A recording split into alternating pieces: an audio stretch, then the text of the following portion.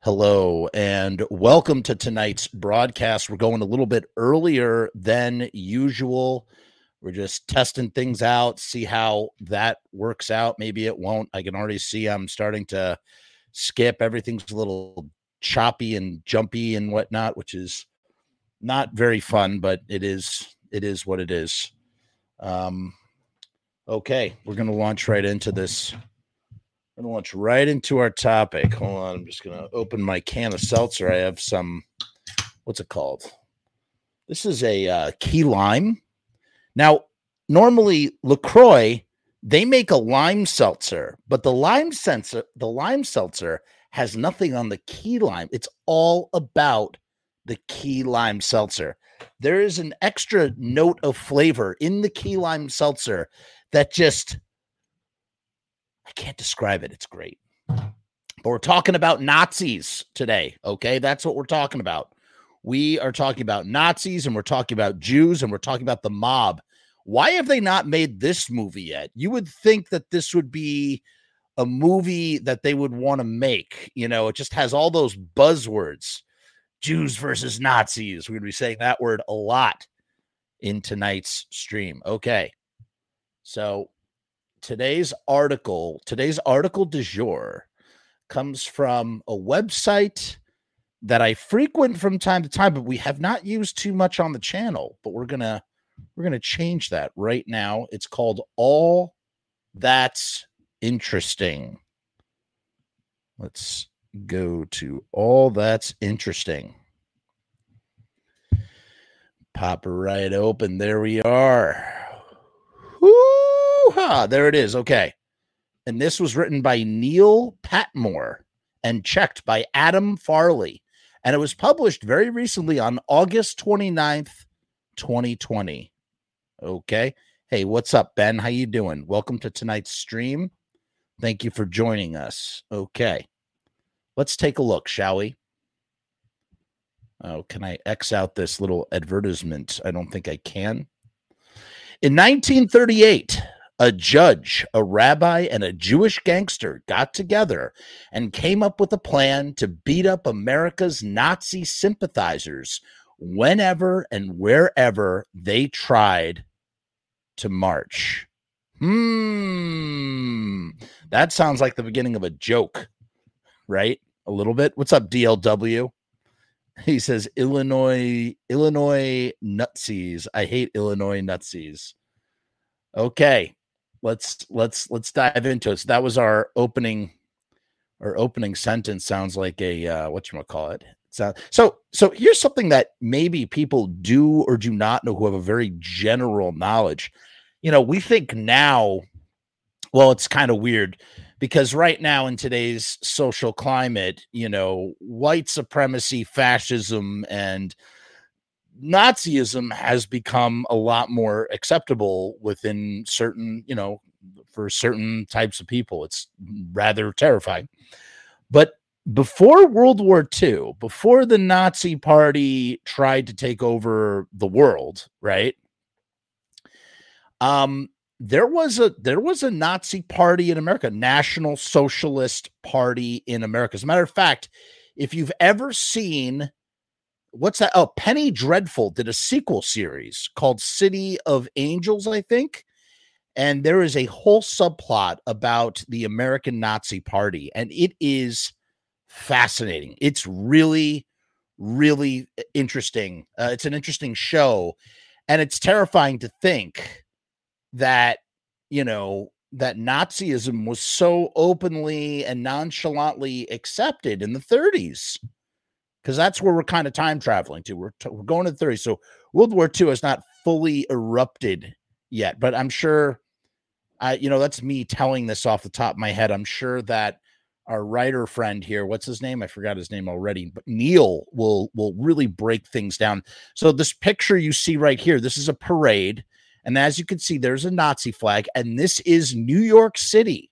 The German-American Bund, B-U-N-D, marches down East 86th Street in New York City, the center of the city's German population. That is just, I mean, that's really disconcerting. You've seen those pictures of the KKK marching at Washington, D.C., on Washington, D.C. in front of the Capitol, like tons of them in their white hoods and whatnot. But I don't know. There's just something about like this. And yes, obviously you have these fringe elements. They're not even really fringe anymore. The alt light, alt right, whatever you want to call it, all of it is bubbling. I mean, look at what happened in Charlottesville, Virginia, right? Like it's all brewed to the surface. So this really isn't that shocking. So let's pretend that this is actually the year 2010, and then maybe we'll be a little bit more shocked by a picture of a swastika flag marching down East 86th Street in New York City. That's yeah. DLW says the opening sentence was like a regular bar joke. I applaud these dudes though. Good job. Greg says I wrote a pilot called 4F Operation Underworld. I guess that's some insider baseball. Like that's what the thing was. That's the thing that has something to do with that. I don't know. Let's keep reading though. In 1938, American Nazis and their recruiting platform, the German-American Bund, posed a very real threat to U.S. sovereignty. But a New York judge and some patriotic Jewish mobsters came on the scene to stop them. That year became the opening salvo in the fight between America's Jewish mob and Nazis. Give me the HBO show. Give me the 1 hour prestige dramatized, serialized show of that. That's what I want to see. I'm imagining Boardwalk Empire, but with Jewish mobsters and Nazis. Like, give me that show. If I was an executive, if I ran the zoo, I would be greenlighting that in 2 friggin' seconds, man. Michelle agrees with me. Hi, Michelle. How are you? Michelle says that if this was 2010, it would be very shocking. And yeah, that's what it is, man. Like it's weird to think like now, because I was going to say it's so shocking to see that today. And then I'm thinking it's really not that shocking to see that today. And that's how scary. And what has it been? It's been 10, 12 years. It's amazing how this stuff insidiously sneaks up on us. You know what I mean? And now suddenly it's kind of common and normal. It's normal. But again, yeah, if it's the aughts, early 2000s, late 90s, you'd be like, oh my God, Nazis. Because it just seems like we beat the Nazis, the end. The Nazis are gone. That was, Sauron was defeated. His body isn't around anymore, that sort of thing. And that's just not the case. Oh, that's Greg's series. Greg, what's your series about? You can't just name drop a series and not explain why it's connected to this, that, or the other. Let's keep reading, shall we? On April 20th, 1938, the German-American Bund goose-stepped, and goose-stepped, as we know, that's the way, that's the shuffle of the Nazi party. They goose-stepped its way towards the Yorkville Casino on Manhattan's Upper East Side in honor of Hitler's 49th birthday. That's right, Hitler's born on 4/20. Their leader, Fritz Kuhn, was due to speak in a ballroom decorated with swastikas and spread Jewish hate. On stage, he often imitated Hitler in full Sig Heil spit mode. So doing like the Hitler, like the whatever. I can't. That wasn't Hitler. I don't have a Hitler, so that's why I can't. I have impressions, as you know. Sometimes that was not a Hitler at all. I don't know what is or isn't. Angus says not shocking, but is shocking simultaneously. Exactly, man. Exactly. That's. Yes, that's literally what it is. I ate something spicy for dinner, and I can already feel the reflux. They don't tell that to you when you enter your 30s, that the reflux is one of those things when you get older, just hate it. However, little did Kuhn, again, that's the leader of the American Nazi Party, little did Kuhn know, I think I'm pronouncing that right, that a group of Jewish mobsters led by Meyer Lansky and secretly contracted by Judge Nathan D. Perlman. So it's a Jewish judge with Jewish mobsters. Now, how could a judge of the law and mobsters get together? Well, there's a lot of ways, but I just want to pause for a minute and talk about the Jewish factor here as a Jew. And I know that this exists for a lot of, I don't know what you would call us. I guess it's weird. I'm white, but I'm also part of a minority. Like, can I be both? Do I intersect at both? I'm Ashkenazi, but where's the intersection? How does that work? In any case, my point being is that, like many other sort of minority groups or groups of color, I'll give a great example. And I've heard Black friends have sort of relayed this to me as well. There's this sort of like, if you're a Black person and you see another Black person, everybody else is white. And even if you don't know that Black person, this is a very grossly generalized thing, but it's very real. That there is some sort of acknowledgement. Hey, you are Black and I am Black. Like, there's like that thing, and it exists as well for Jews. I don't know if it exists for other populations, minority populations, whatever you want to call it. I don't know. I'm not using the right terminology here, but there's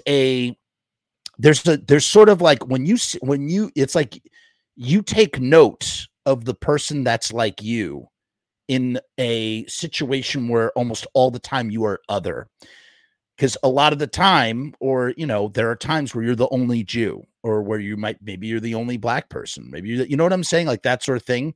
And it's sort of like one thing is not quite the other. Now, in the case of me, I am, as I said, Ashkenazi white Jew. So therefore I, blend in, but someone who is Black stands out more than someone who is not Black in a group perhaps full of Caucasian white people, whatever you want to call it. I have a feeling this video is going to get severely suppressed or shadow banned or something. I don't know. But we're doing it. We're doing it because we're doing it. My point being is that there is in groups that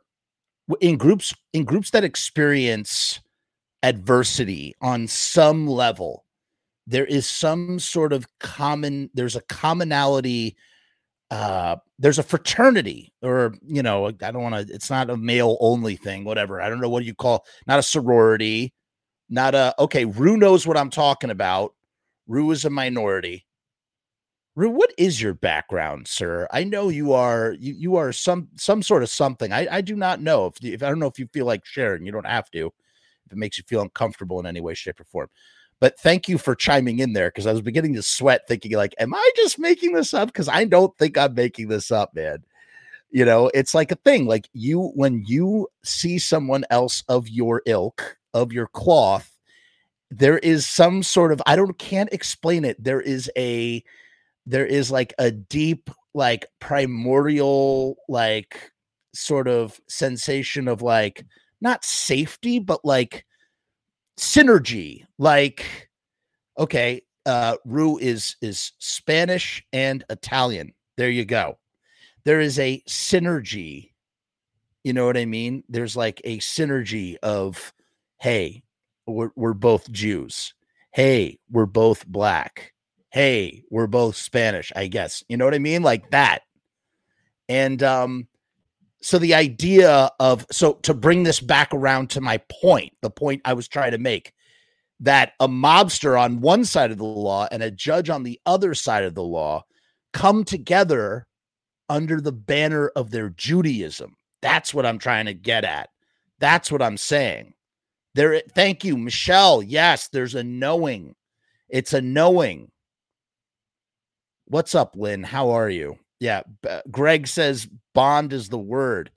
Yeah, you just sort of, especially if you've experienced some sort of anti-Semitism, or, if you've experienced racism, I'd imagine, as a Black person, if you have had experiences, discriminatory experiences, when you see another person that's just like you feel a sense of knowing and synergy and familiarity that no one else in that room is going to understand. And so I'd imagine that Perlman, the judge, and Lansky, the mobster, are going, we're both Jews and we both know what Nazism is. Because here's the other thing too. And I mean, like, I guess this requires a little bit more explanation than maybe I thought it would. You got to understand this too. And again, I can't speak to this because I'm not black, but from what I've heard from, friends and just heard people, just heard people sharing their experience in that, like, this idea of like, no, you don't understand. I know, like, you claim you understand. You don't understand. You don't understand. Like, I'm telling you, you don't see it because you don't have to deal with the thing, whatever the thing is. But we deal with it every day. We know it's very clear. It's very blatant to us. I'd imagine, again, like microaggressions, stuff like that. It's the same thing. It's the same thing with anti-Semitism. It's the same thing. And people who are not Jewish do not understand. They don't get it. They just don't get it. And in the 30s, when, things are cooking up, across the pond and whatnot. But first of all, there's no Twitter. There's no TikTok. There's no Instagram. There's no YouTube. If you want to see something, you're going to see newsreels in a theater. The general person, there were so many people that were so ignorant to what was happening to the Jews in Germany, in Europe. It didn't start with the Holocaust, man. It started, you've heard of the Night of Broken Glass. You've heard of the ghettos. I mean, it started way earlier, and the Jews were aware of it. The Jews knew what was going on, and, other people didn't, or at least not as much. Do you know what I'm trying to say here? And so the idea that this judge and a mobster are going like, yeah, we know what's going on here. We've got to try and put a stop to this. We got to oust this from where we live. We could deal with each other later. It's like in The Rocketeer, when the G-men and the mobsters team up when they find out that Timothy Dalton is a Nazi spy for Hitler, trying to get the Rocketeer backpack, that sort of thing. Greg says, besides the Bund, you had Father Conlin pushing anti-Semitic propaganda. Sure. There was a lot that, listen, we still have it going on today. All right, let's keep reading. I could literally, I didn't realize I could spin a yarn about this topic here. Okay, let's keep going. Let us keep going. So, however, little did Kuhn know that the group of Jewish mobsters led by Meyer, Lansky, and secretly contracted by Judge Nathan D. Perlman were waiting. Armed with baseball bats and pool cues, Lansky's crew had split up into 3 groups, covering every exit point. Then, when all members of the Bund were present, the gangsters attacked. Let's look up the definition of Bund. Is Bund? It's a very, very interesting word. Let's see what they say about Bund here. Bund is an association, especially a political one. Bund, a pro-Nazi German-American organization of the 1930s. Okay, I think that gives us a better understanding when we're using this word Bund, right? So everybody on the same page here. It's an association, especially a political one, a pro-Nazi German-American organization, 1930s. What's up, Aaron? Welcome to the chat. Come join us over on YouTube. Angus says Twitter of the 1930s was a Henry Ford newspaper. Racist Twitter of the 1930s. Right. Ain't it the truth, man? All right. So they basically split up into 3 groups. They had baseball bats and pool cues, and they covered every exit point. And then when all the members of the Bund were present, the gangsters attacked. Within minutes, New York's Jewish mob routed the Nazis. And although I don't know what they mean by routed, that's a weird word to use there too. Neil, what kind of word is this for this? Let's look that up as well. A disorderly retreat or defeated troops. Okay. So they routed, meaning that they now, well, it's being used as a verb here, I think, actually. They routed the Nazis, causing them to retreat. And although it was the first time that the mobsters disrupted an anti-American meeting of Nazis, it wouldn't be the last. Because here's the thing: even though the Nazis were clearly they hated Jews, they wanted to get rid of the Jews and whatnot. I mean, make no mistake, this was not good for anybody, but Jewish or not, this was not good for you. This was anti-American. It's not just anti-Jew; it's anti-American. You know what I'm saying? Like it was good. It was good for it was good for everybody, for the Nazis to get punched in the face, I guess. I'm very curious to see if this video is probably going to be demonetized. What can you do? It's something I wanted to talk about. I find this stuff fascinating. The insidious rise, especially right now, especially what's going on with Trump right now. And if you are on Twitter, you saw what was trending about how the new salute at Trump rallies is to hold your finger up like this. Look, like this. What does that remind you of? Holding a finger up like that. Does that remind you of another kind of salute? And that's what everybody's in a flurry about. And I mean, here's the thing about people want to call Trump fascist, and I do believe he is fascist to an extent, but I think that it's more accurate to say he's a Trumpist, and Trumpist is fascist. So it's like Trumpism is fascism, but it's really just all about Trump as the central figure. So it's this weird, you know what it is? It's like a fascist cult. That's what it is, man. That's what it is. That's what we're dealing with right now. Or what is been slowly fermenting and bubbling to the surface. So the title of this is The Insidious Rise of Nazism in America. A rise of fascism took hold in America in the late 1930s, replicating Adolf Hitler's rise to power in Germany. So here's some Nazi. So this is Fritz. This is Fritz Kuhn, the leader of the German-American Bund, at a rally at Madison Square Garden. Could you imagine there was a Nazi rally at Madison Square Garden, February 20th, 1939? Isn't that crazy to think about? And, additionally, you got to watch Penny Dreadful City of Angels, because they cover this, man. They cover this really well. The Bund is in Los Angeles, and that's part of the subplot, is that Hitler wants to sort of take over LA. By 1938, America had the third highest German population in the world. The German-American Bund, led by fascist Fritz Kuhn, took full advantage, holding regular gatherings and marches celebrating Hitler and the Third Reich. They pledged total allegiance to Germany.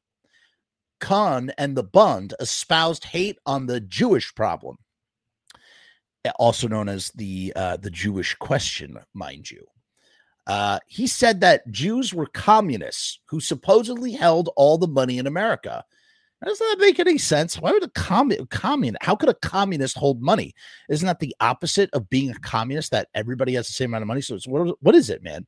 Are Jews the ultra, the bank crazy, wealthy elite Illuminati, or are they communists? It's like whatever, that's a thing. It's like Jew is other. We've always been other. So even though I'm white, even though I can pass for Italian, I could pass for anything else, I am still other.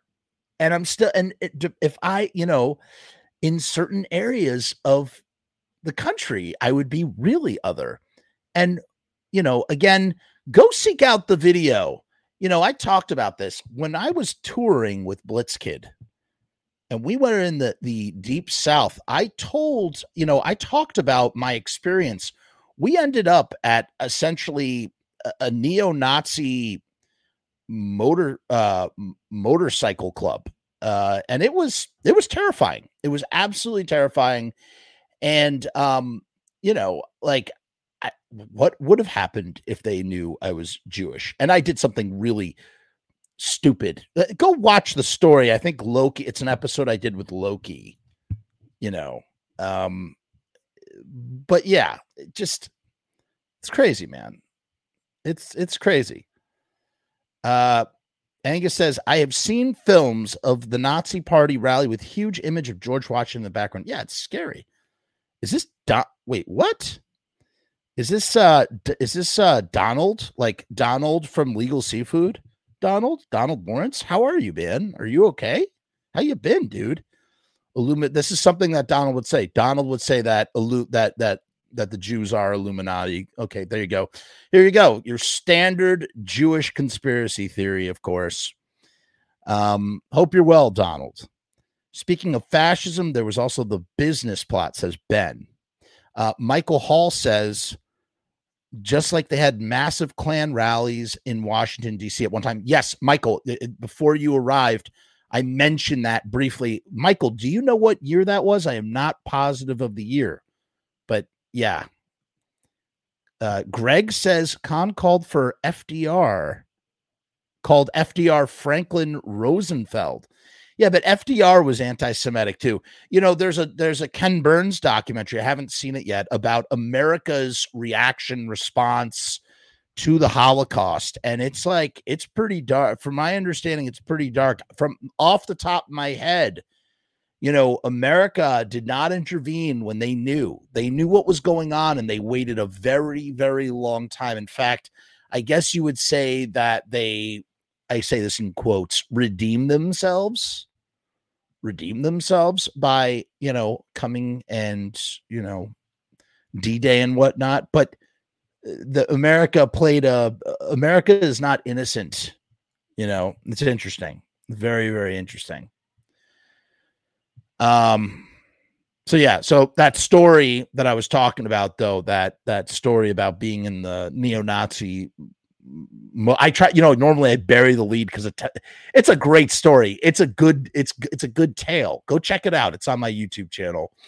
I have already spoiled it, but it's, it made it's a toe curler if you're a Jew. I'll tell you that much. And I'll tell you, had that happened today, that was 10 years ago. Had that happened today, I absolutely would not have the disposition that I have now. It doesn't really bother me. But if it happened today, I would be terrified. I would be mortified. But back then, it was more naive. I was more naive. And believe me, I'd seen plenty anti-Semitism wise, but oof. All right, let's keep going. I remember a Klan rally. Angus says, I remember a Klan rally in DC in the 1980s when I went to visit. It was not pretty.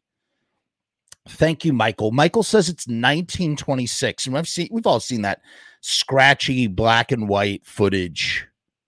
Okay, let's keep going, shall we? So Kahn and Bund espoused hate on the Jewish problem. He said that Jews were communists who supposedly held all the money in America. Hitler knew of the Bund's existence and approved of it. He hoped to brainwash the country into supporting him rather than facing Germany in war again, because World War I and whatnot. Do you remember? The Bund presented itself as Germany loving Americans. In reality, they goose-stepped, sig-hailed, and spittled their anti-Semitic rhetoric across the U.S., and they were more or less free to do so because the laws against hate speech didn't yet exist in the 1930s. Now, mind you, there were a couple of entertainers who did speak out, some of which were Jewish. You had the Three Stooges that were, really poking fun at Hitler, I believe, pre-World War II. When was You Nazi Spy? I think that was before World War II. You also had The Great Dictator, which was a Charlie Chaplin short. And, there were some, I really should have checked to see if those were pre-World War II or post-World War II. There's more significance if it was pre-World War II, obviously, because it's easy to hate Hitler a lot more, or to care more about how evil Hitler is once we've entered World War II. but I'd imagine, or, you know, how did Americans feel? I'm sure there's some censuses out there. How did Americans feel about World War II before Pearl Harbor was attacked? I mean, I'm sure they hated it, but I feel like you probably had like tons of isolationists going, not a problem. We're not going to worry about it. We already did. We're not doing that again with what happened with World War I. We're not going to go back down that route. You know, it's sticky. You know, it's a sticky situation. You know what else is sticky? Riot stickers. Whoa, riot stickers are sticky. Riot stickers are the official sponsor of the Frumess YouTube channel. These stickers are made out of vinyl. They are shiny. They are sticky. They are great. I put them up everywhere. They also do banners and t-shirts. Look at this beautiful banner that they did. Check them out. Riotstickers.com. We love Riot stickers. So if you have if you have sticker printing needs, go through your business to riotstickers.com. They're an independent business. They are personable, and they know how to work with the customer. And I can't say enough good things about. It's nice to have a sponsor that I believe in this sponsor. You know, you could get a sponsor that maybe you don't even believe in the sponsor. I believe in this sponsor. You know what I'm saying? It's like that. So let's play our commercial, and we will be right back with more Jewish mobsters versus Nazis.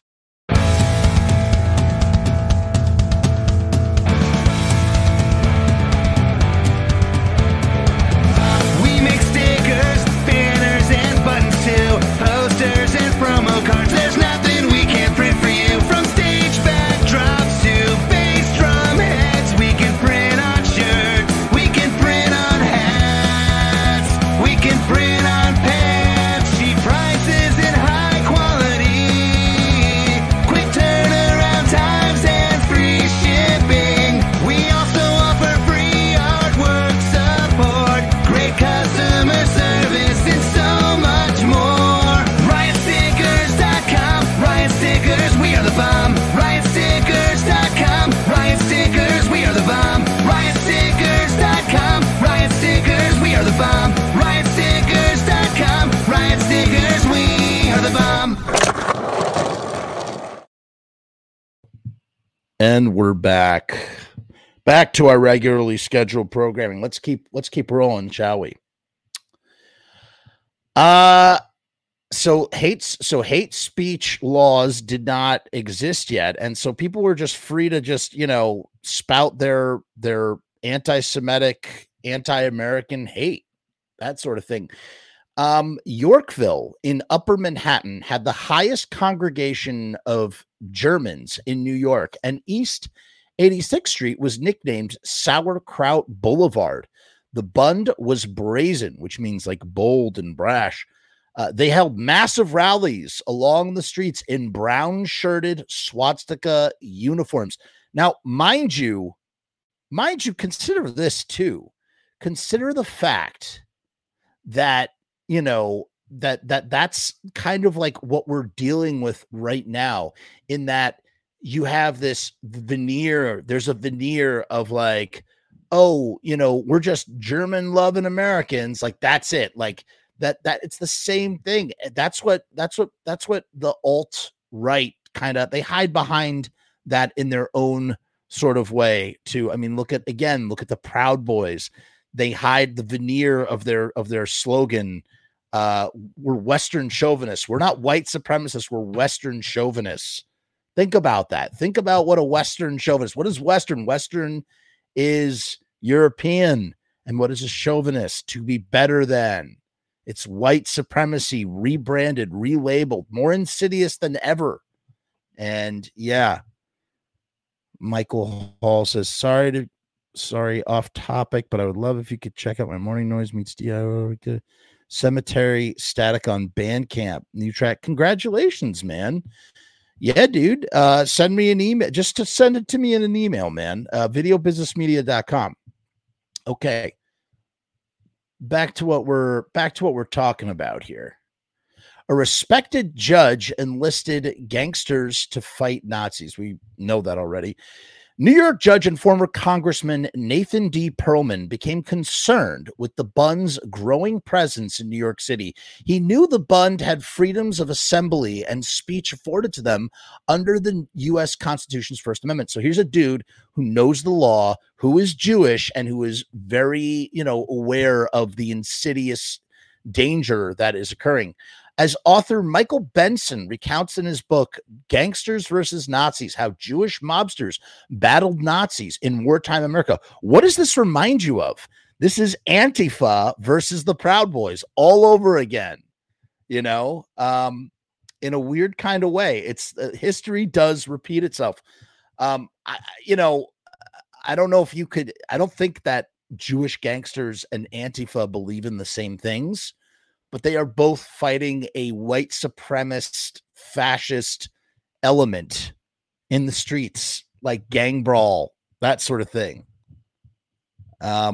Biz says, this is all news to me. They don't teach this sort of thing in history. It's sad. They don't. And I'll tell you this too. And this is important. I think this is important. You can go to Washington, D.C., and you can go to every museum in Washington, D.C. And I'll tell you, you're not going to really learn the truth about America. You're not going to see America's history until you go to the African American Museum of History, American history. And there's plenty of stuff they didn't teach you in the classroom. What we were taught growing up was a very sanitized, patriotic, viewpoint, when in reality, the foundation of America is one that is predicated and built on slavery, and genocide, but they don't talk about it. They don't want, it's a shame. And just in the same way that, Germans today, generational, I think I was talking about this with my mom. Actually, very recently.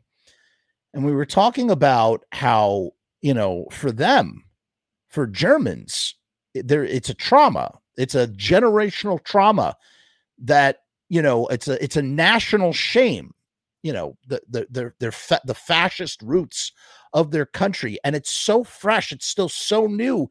It can't be forgotten. It can't be swept under the rug. Media is too advanced for that. You know what I mean? Like, there's too much media. There's too many black and white films. There's too many photographs. There's too many testimonies. So it's this thing that Germans have to deal with today. And, I can't speak for, again, I've been making a lot of gross generalized comments, like what I was saying about minorities, the fraternity between minorities and whatnot. But, the idea of like being singularly in a room with someone else who is of your ilk and sort of having that understanding of like, hey, we are this, and, whatever, that sort of thing.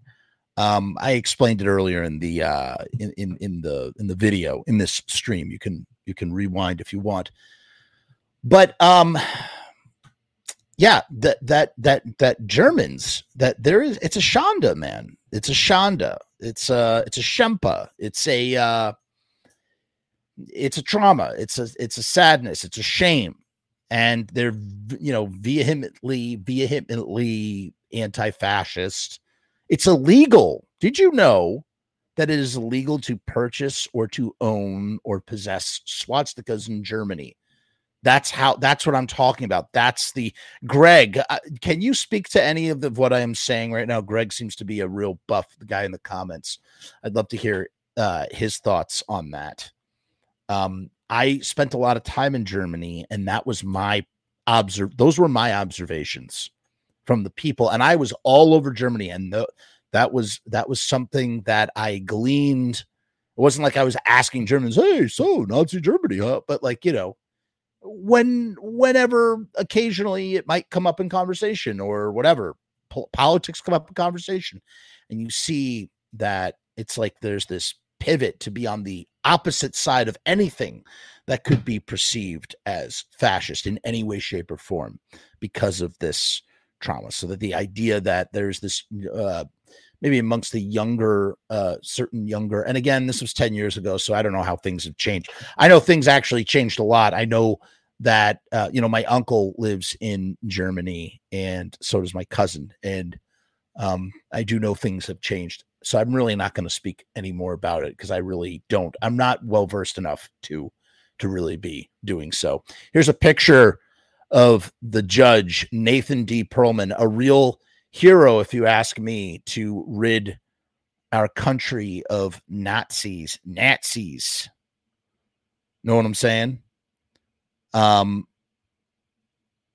Ryan says, hi, Jeff. Just so you know, I'm from Germany. Germany ignores all the Christian killings. I don't know what you mean by that. You're going to have to elaborate, Ryan, please, because I don't understand what you're saying. The Bund had a camp in which they encouraged teenagers to get pregnant. Wow. Okay, you need to elaborate on that too. What is that all about? All of Lansky's wartime efforts were redacted. Huh. Okay, let's let's keep on moving. What those Nazis needed is a good ass whipping, Perlman said, and he knew just the man for the job. Mobster Meyer Lansky. Well, if it was redacted, it's not redacted anymore because we're talking about him now. Meyer Lansky. According to Benson, it is still unclear exactly how Perlman knew Lansky. Maybe from synagogue. Jews know Jews get around. Jews know each other very well. Very lots of connective tissue there and whatnot. Michael Hall, Michael, you missed the beginning of the stream. We were talking about this very thing, but we're clearly on the same wavelength here. Michael brings up again the movie The Rocketeer. The gangsters turned on the Nazi villains when they found out because they were Americans. Michael, it makes me wonder if that is actually based on this, or if it's rooted. Its history, the history of that going to the screen is rooted in this, that sort of thing. For instance, they erect a monument in remember of all the Jews that died at a specific site. They ignore all the Christians and homosexuals killed. I'm pretty sure that is not true. Sorry to say, Ryan. And if you go to Yad Vashem, as I have been, if you go to the Holocaust Museum in Washington, D.C., you will see all of those peoples acknowledged. This is a very blanketed sort of statement here, and I don't really know how to say anything else, but I don't think you're correct on that. Politely, I guess, is what I'm trying to say. And that is that. Perlman and Lansky knew each other because of synagogue, maybe. Oy vey. With the Mishigas. But it must have been outside the arena of the justice system. Obviously, they knew each other outside of the justice system. And that would make for the core of a really, really great show, if you ask me. Perlman called Lansky and asked him point blank, you got some boys who might want to punch a Nazi? What a great conversation. Meyer Lansky, the foremost Jewish racketeer and mob gambling czar, was highly respected across the underworld. He had a team of Jewish killers at his disposal, dubbed the Murder Inc., a Brooklyn-based crew that served as the enforcement arm of the Italian and Jewish mobs. As Benson writes, Lansky's reply to Perlman implied his power. Respectfully, you understand that we can do better than punch.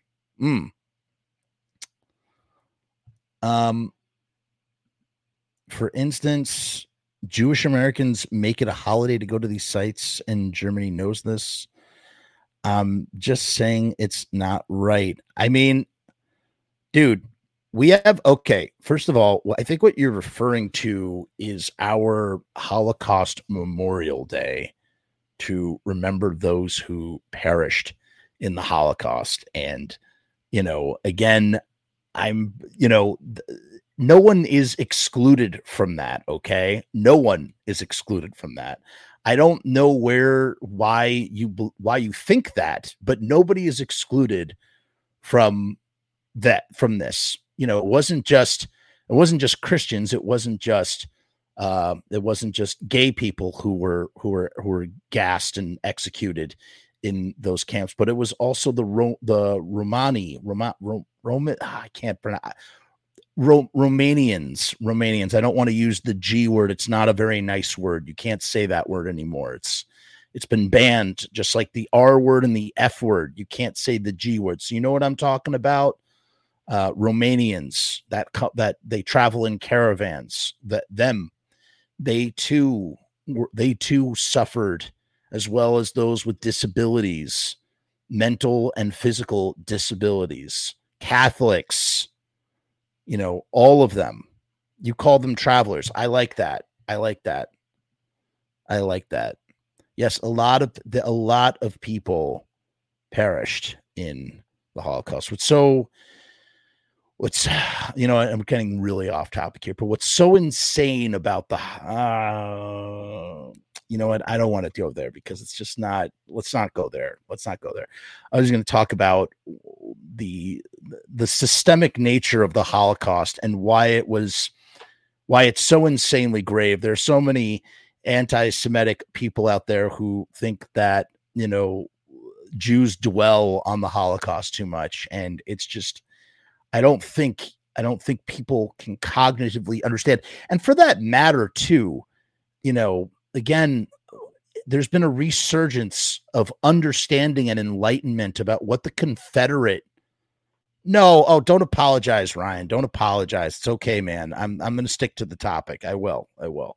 There is there seems to be a resurgence of enlightenment about what the Confederate flag represents for Black people and what slavery and plantations are for Black people. In the same sense, man, slavery, 400 years of slavery, that was their Holocaust. And, what Ryan was talking about, those sites, the sites in Germany, the camps, we have our camps here in America too. They're called plantations, and grave atrocities were committed there. And now people have weddings. Can you believe that? You can have a wedding at a plantation where people were, enslaved and murdered and R-worded, essayed. I can't say that word. I can't even imagine what this video is. Toast on YouTube. It's just never, I don't know why I chose this topic, but I did because we wanted to talk about it. All right. Back to the thing. So Meyer Lansky, the foremost Jewish racketeer and mob gambling czar, was highly respected across the underworld. He had a team of Jewish killers at his disposal, dubbed the Murder Inc., a Brooklyn-based crew that served as the enforcement arm of the Italian and Jewish mobs. As Benson writes, Lansky's reply to Perlman implied his power. He said, respectfully, you understand we can do better than punch. I love that. Perlman wanted the Nazis injured only, not killed. Beating Nazis to death was poor public relations. Don't worry, Lansky reportedly said. We'll marinate them, but we won't ice them. I mean, and then, could you imagine in this hypothetical show that we're talking about, this HBO Boardwalk Empire style show of Jewish gangsters versus Nazis, that at the core of the protagonistic conflict, you have this judge on one side of the law and you have Jewish mobsters, and they're both Jewish and they both want to hurt the Nazis, but the judge doesn't want them killed and the mobsters do. I mean, it's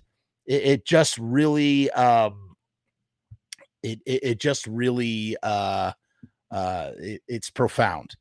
And Ryan, listen, I know you're from Germany, man, but it's not accurate, man. It's not entirely accurate. Slaves did not slaves didn't really, that's not the right way to say it. You can't say slaves earned their freedom. It doesn't, that's very problematic. And I can't get into why, but it's very problematic. And yes, Holocaust was, it was meant to be a death sentence. It was liquidation of people, and not just people, but I mean, people don't understand, but maybe I will do an episode on this in the future.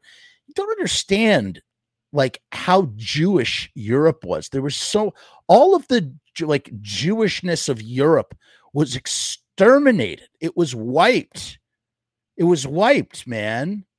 Movie theaters and just like all sorts of institutions, synagogues, all sorts of stuff. Language, like just innate, like Yiddish barely survived the Holocaust. You know what I'm saying? Barely survived the Holocaust. Yiddish is the language of the Ashkenazi Jews. It's German and Hebrew. My last name, Frumess. The name of this channel is Yiddish. A broken hybrid language that will soon be dead. There's okay, now I gotta find it. Let me see if I can find it here, because we're talking about this. I think I just X'd out my live. Am I still? Oh no, I'm still here. Cool. I'm gonna read this to you guys before we continue on. We're almost done here anyway. Let me see. I think so. Yeah, I think we're almost done here. Since we're talking about the Holocaust and why, I'm going to read this real quick because I think you will find it profound. This sort of blew my hair back. And, again, when you hear all the time, people are conflating, people don't understand what the word Zionist is, what a Zionist is, what Zionism is, and what it is all about. Zionism simply means that literally, this is all it means. It just means a place, a state, a place where Jews can be safe and have of their own. That's literally all it means. And it gets, I don't even want to now. I don't even want to go there with what that's all about. But basically, hold on, I'm having trouble with this. Basically, you have a lot of anti-Semitic, anti-Zionists going on and on and on about, Zionism, the evils of Zionism, that sort of thing. Hold on. Here it is. Ready? I'm going to read you guys something. This is profound. As unfathomable as 6 million murders are, the murder of that many human beings is grotesquely inadequate description of the losses of the Holocaust. Imagine, for instance, the deliberate murders of 6 million French civilians, including 1.5 million French children. 1.5 million Jewish children were murdered in the Holocaust. Did you know that? Of the 6 million, 1.5 million were children. Not merely killed in war, but slaughtered in mass executions. Elderly people and babies gassed to death or burned alive. If this happened, it would have been horrific. It would have been unconscionable. But out of tens of millions of French people, survivors would have outnumbered the victims, and with them, so meaning that if 6 million French people had been taken out, there are tens of millions of French people, and that the French would have endured. Survivors would have outnumbered the victims, and with them, France itself would have endured. In effect, the story would have been grim but triumphant one that we would tell about the Allied victory. So imagine that in an alternate reality, you have World War II happening, and you have, instead of the Jews being the primary liquidated in the Holocaust, it's actually French, and that's what they're saying. So because there are so many French, it would of course, it would be unconscionable. It would be grim and macabre. This is not to justify one against the other, but what this is what it's saying that really just it almost sends a tingle up my spine. Ready for this? The same cannot be said of European Jews. Ready? This is so sad to me. This is so sad. Ready? I didn't even know this one until I read this. And I've had plenty of Holocaust education. The same cannot be said of European Jews, who once populated up to a third of many European towns and cities, and whose ancient and complex civilization within Europe predated Christianity by centuries. You hear that? You realize that? So what does that mean? It's not to say that they're there first. It's this idea that here is a thing, Jews, who are deeply enrooted in Europe, and their traditions and civilization and culture is deeply enmeshed, ingrained for centuries, in some cases longer than Christianity, in some cases.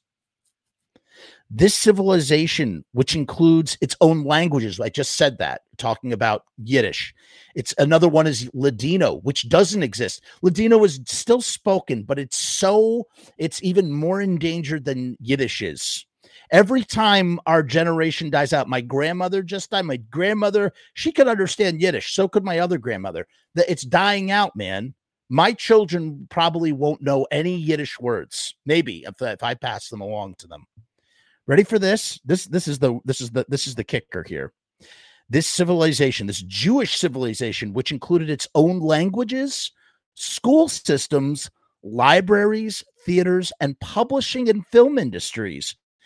The Jewish film industry, especially in Germany, was all but burned out of the world. You hear that? Burned out of the world. Judaism survived Nazism just as it outlived its many other oppressors. And this is true. I mean, look, we make up 0.02% of the world population. There are 14 million Jews in the world, about something like that. But Jewish life in Europe never recovered and almost certainly never will. This is the meaning of genocide. Let me read that last part one more time. Ready? This Jewish civilization, which again made up in certain towns and cities of Europe, 1/3 of certain towns and cities made up by this Jewish civilization. This is a very generalized statement, obviously. This civilization, which included its own Jewish languages, its own Jewish school systems, its own Jewish libraries, Jewish theaters, and Jewish publishing and Jewish film industries, was all but burned out of the world. It doesn't exist anymore.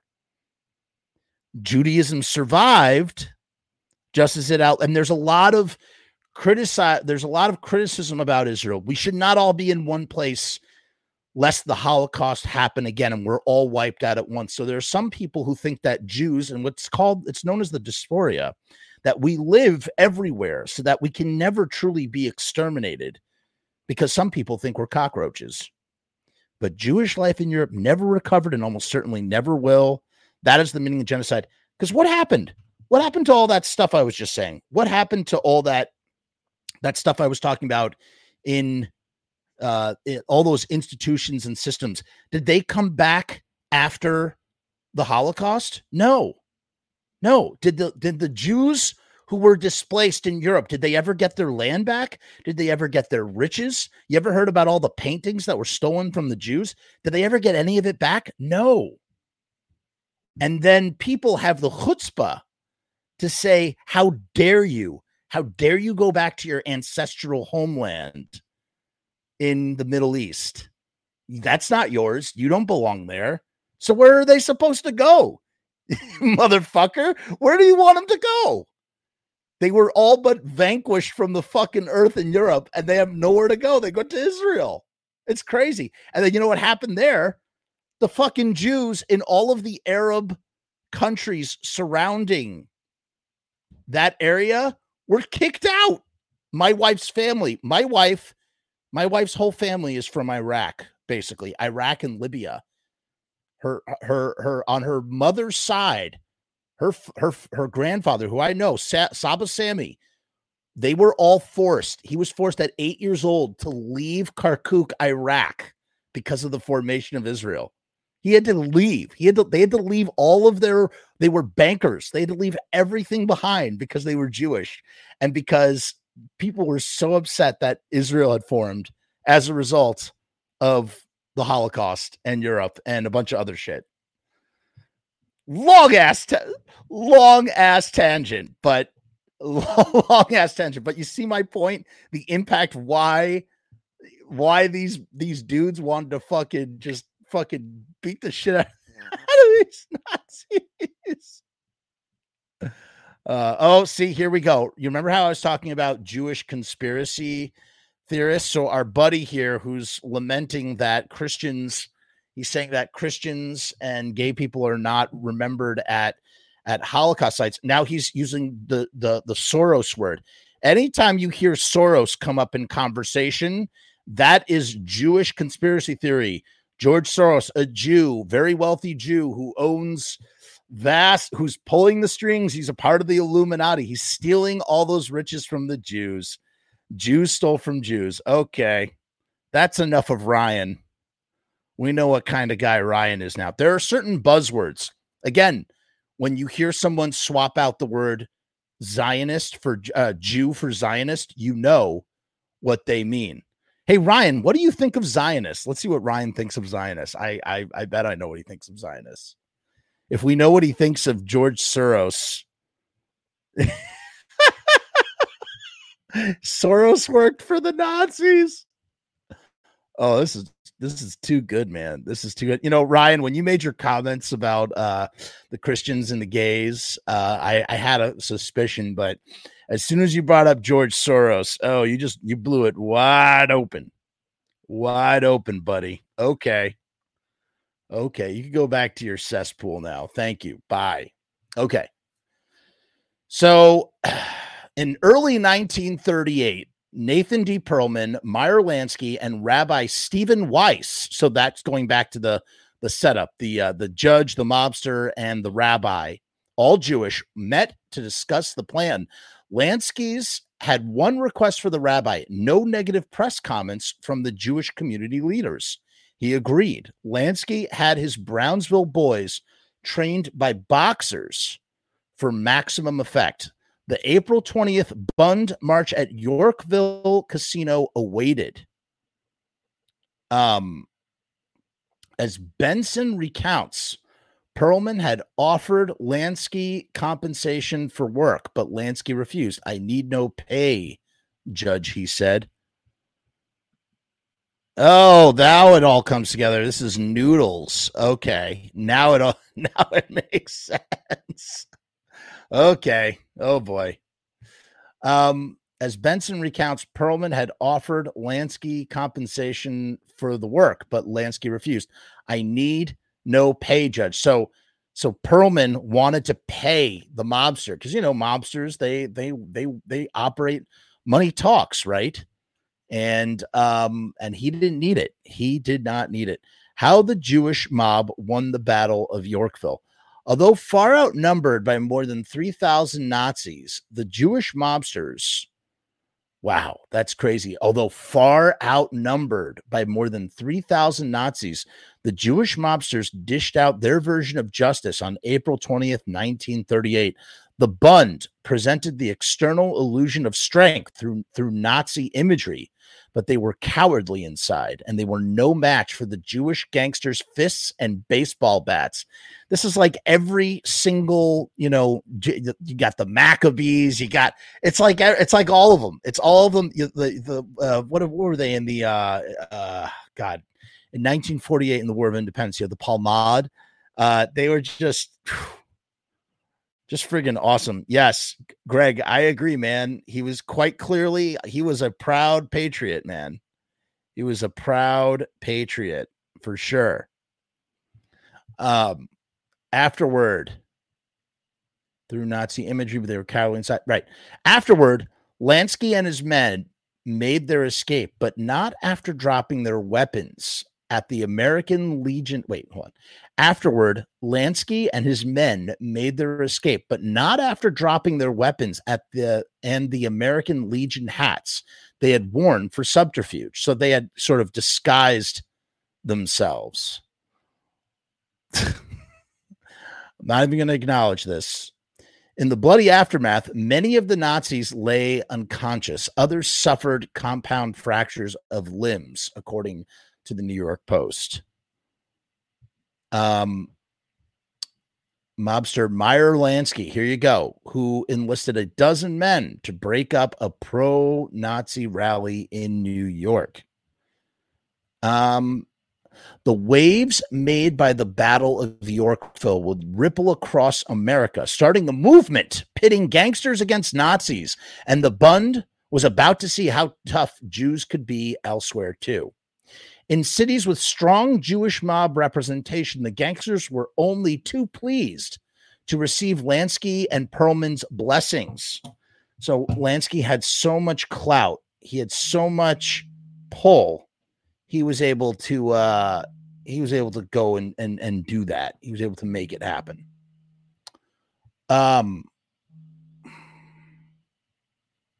Jewish gangsters across the country fought the Nazis. Shortly after the Yorkville incident, New York City banned the Bund from wearing their uniforms in the city. So they hopped across the Hudson River to Newark, New Jersey. But there, Lansky had the Al Capone of Newark, Abner Longy Zillman, recruited an underground band of boxers dubbed the Newark Minutemen to take them on. This is like a Gangs of New York type situation here. Mind you, there's also another show. There was a miniseries on HBO that talked about, it was like an alternate universe where it talked about the rise of American Nazism. And it had the dude that traveled in the airplane. He was like running for president. Really, really good show. I forget the name of it. Really great. So Abe Zwillman, I don't know if I'm saying his name right, chose former Jewish professional boxer Nat Arno, the fighting Hebrew, I love that, as the commander of the Minutemen. Their mission was to physically challenge the Bund at every meeting. This is literally like what happens between Antifa and Proud Boys. Their mission was to physically challenge the Bund at every meeting. The Minutemen soon numbered in the thousands, according to the Times of Israel. There you go. Who is that in this picture? This is Fritz Kuhn, was arrested in 1939 and convicted of tax evasion and embezzlement before he was eventually deported to Germany after World War II. So they got him through his taxes, and thank you, Greg. The Plot Against America. That's what it was called. Thank you. Great miniseries. If anybody wants to understand that anti-Semitism that I'm talking about, if you really want to see like that insidious sort of like low-key anti-Semitism, watch The Plot Against America. It is fiction, but it is super duper realistic. I mean, it's obviously very mired in real history, and it's very, very realistic. Check that out. Thanks, Greg. Appreciate it. In Chicago, the mobster's Jewish financier and political fixer Jake Greasy Thumb Guzik got a call from Perlman. I love this. So basically, this mobster network, this Jewish mobster network, just like took out all the Nazis in America. So great. He got the call from Perlman and Lansky. Father Charles Conlin, that's who, Greg, you were talking about him. A Catholic priest, was the chief investigator of anti-Semitic diatribes. Through his national radio platform, he spread his message of hatred against the Jewish community. Guzik assembled his group of Jewish boxers to take him on. In Detroit and Cleveland, the Jewish mob was also more than happy to dish out good old-fashioned Nazi whooping. It was their patriotic duty as American Jews. I love that, man. The fight even made it as far as Los Angeles, where Jewish gangster Mickey Cohen found himself in a police station with men wearing uniforms of the Bund, according to Tablet magazine.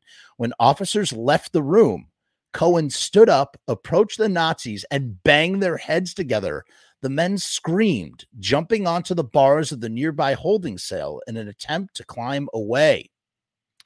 By 1939, Perlman's plan of directing Jewish mobsters to create Nazi intimidation groups was working.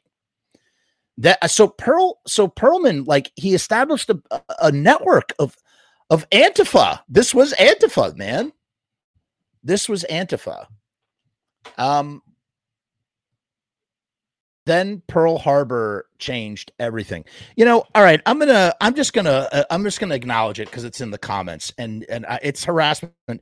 You got this guy Noodles here, who has made some very borderline anti-Semitic comments in the past, who I have just ignored. I just, because I know when I hear the language, I know it. And this is just a perfect example of everything we're talking about. Here's this guy who's tipping me right now, and he's going, "Do you want more money?" And he's putting up money bags. Look at this. This is harassment. This is disgusting harassment, man. You know what this is the equivalent of? Do you know what some people do to Jews, or what they used to do to Jews? They used to throw pennies. I know Jews. I have Jewish friends. I think it might have even happened to me a few times, where someone will throw a penny at your feet in hopes that they're going to pick it up. That's how this comes off. Noodles, that's how this comes off right now. So you can stop. Save your money, okay? Save your money. It's not needed. Thank you. Please, just stop. Just stop already. No, Rue, I don't know this guy at all. I don't know him at all, man. I don't know him at all. He came on the show one time, and he likes, some of the Misfits content, but he started saying something. He started making comments in the chat that I thought were rather unsavory, if I'm being honest, about Jews. And I said, oh, you know what? I'm going to ignore this guy. I don't really, I'm just going to ignore this. I don't like it. And now here he is. He's talking about George Soros, and he's talking about, trying to say that that American Jews don't honor or respect non-Jews who perished in the Holocaust. Get the hell out of here with that, man. Come on, Noodles, with that nonsense. He's pretending to be somebody else, somebody who's German. And now he's tipping me. He's throwing money at me again. That's what they do. You throw money at the Jew, huh? I think that's funny. It's not funny, dude. No one appreciates it. I don't appreciate it. I mean, I'm serious. Have you ever had a penny thrown at your feet? No, because you're not a Jew. That happens to Jews. Yes, I'm not kidding. Fuck. Oh. You're Jewish. You're Jewish. I don't believe it. Noodles.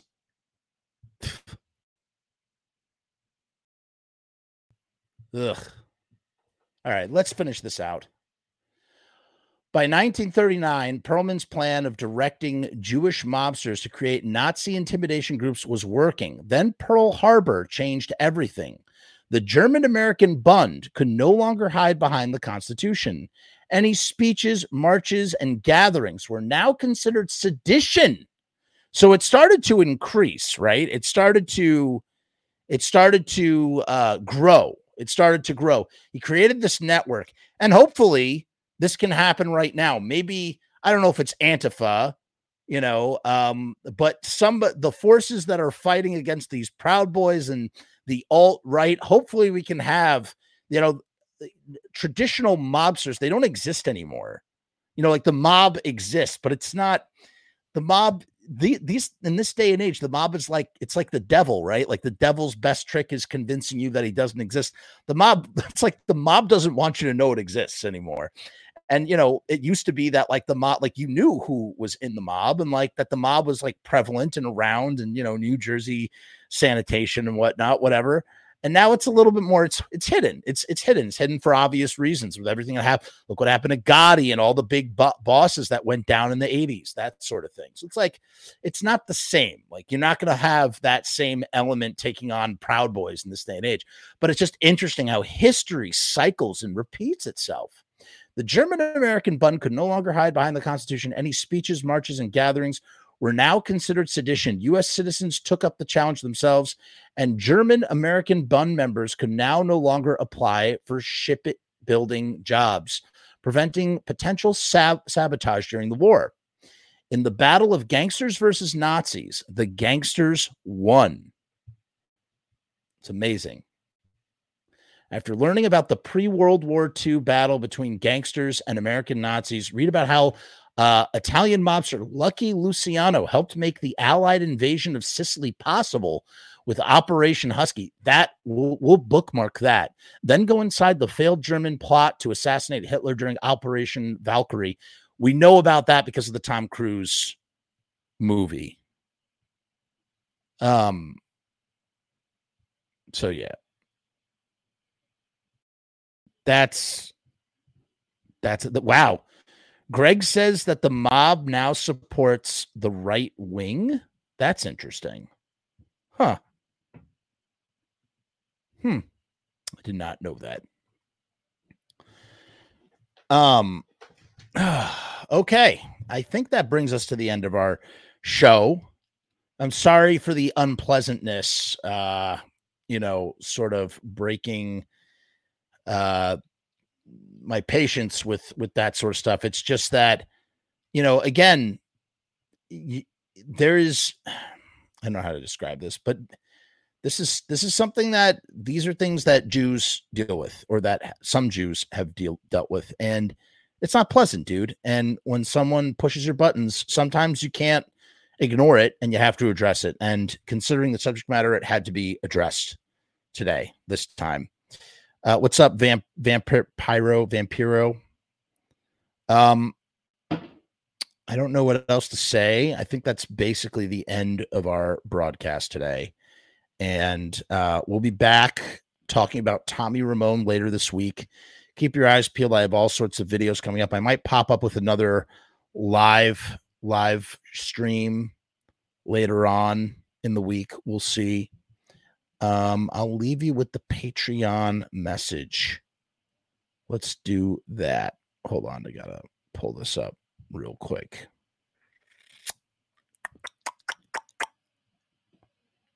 It's going to let me. Exactly an hour and 16 minutes. That's good. Okay, guys. I'll see you next time. Peace and hair grease. Check out the Patreon. Hey guys, what's going on? It's Jeff. So I've decided to make a Patreon. What is Patreon? I don't know how to define a Patreon. Let me look it up. Patreon is a membership platform that makes it very easy for creators to get paid for the things that they're already creating. I want to do it full time. I want this to be my full-time job. In my efforts to make that happen, I've set up this platform. Is it going to work? Is it going to be successful? I don't know, but I would rather try and crash and burn than not try at all. The goal is to create enough passive revenue so that I can continue to do this full-time, uninterrupted. Why? Because I love to do this. I love creating content. I love making videos. I love shooting films. I love doing podcasts. In case you couldn't tell, I love to talk and I never shut the fuck up. So right now I've kept the Patreon incredibly simple. There's 2 tiers, and that may change in the future. The Murdergram is a simple way to extend support for all of the hours and hours of free content on the channel for nothing more than $1. 38 cents goes to Patreon. What's $1.38, eh? It's less than a cup of coffee, but it's a great way that you can show support for very little effort. When you divide that $1.38 by the hours and hours and hours of time spent listening to this endless drivel of content, the dollar cost average works out. Next up is the YouTube casualty for $6.66. The YouTube casualty is loaded to the gills. Enjoy the archive ad-free, as well as ad-free early access to special docu-style podcast videos, music reaction commentaries, and the like, a month before they drop on YouTube, loaded with ads, I might add. You're also going to get exclusive content and behind-the-scenes content that is not available on YouTube or anywhere else. So you get to peek behind the veil. And believe me, there's a couple of choice pieces. Most of all, more than anything, whether you join the Patreon or not, I just want to thank each and every one of you that comes to the channel, that watches all the shows, that leaves comments, that participates, that subscribes. That's really the most important thing. This is just trying to find a way to earn a living as an artist. And with that, thank you for my TED Talk. Join the Patreon because we need you! 66 cents.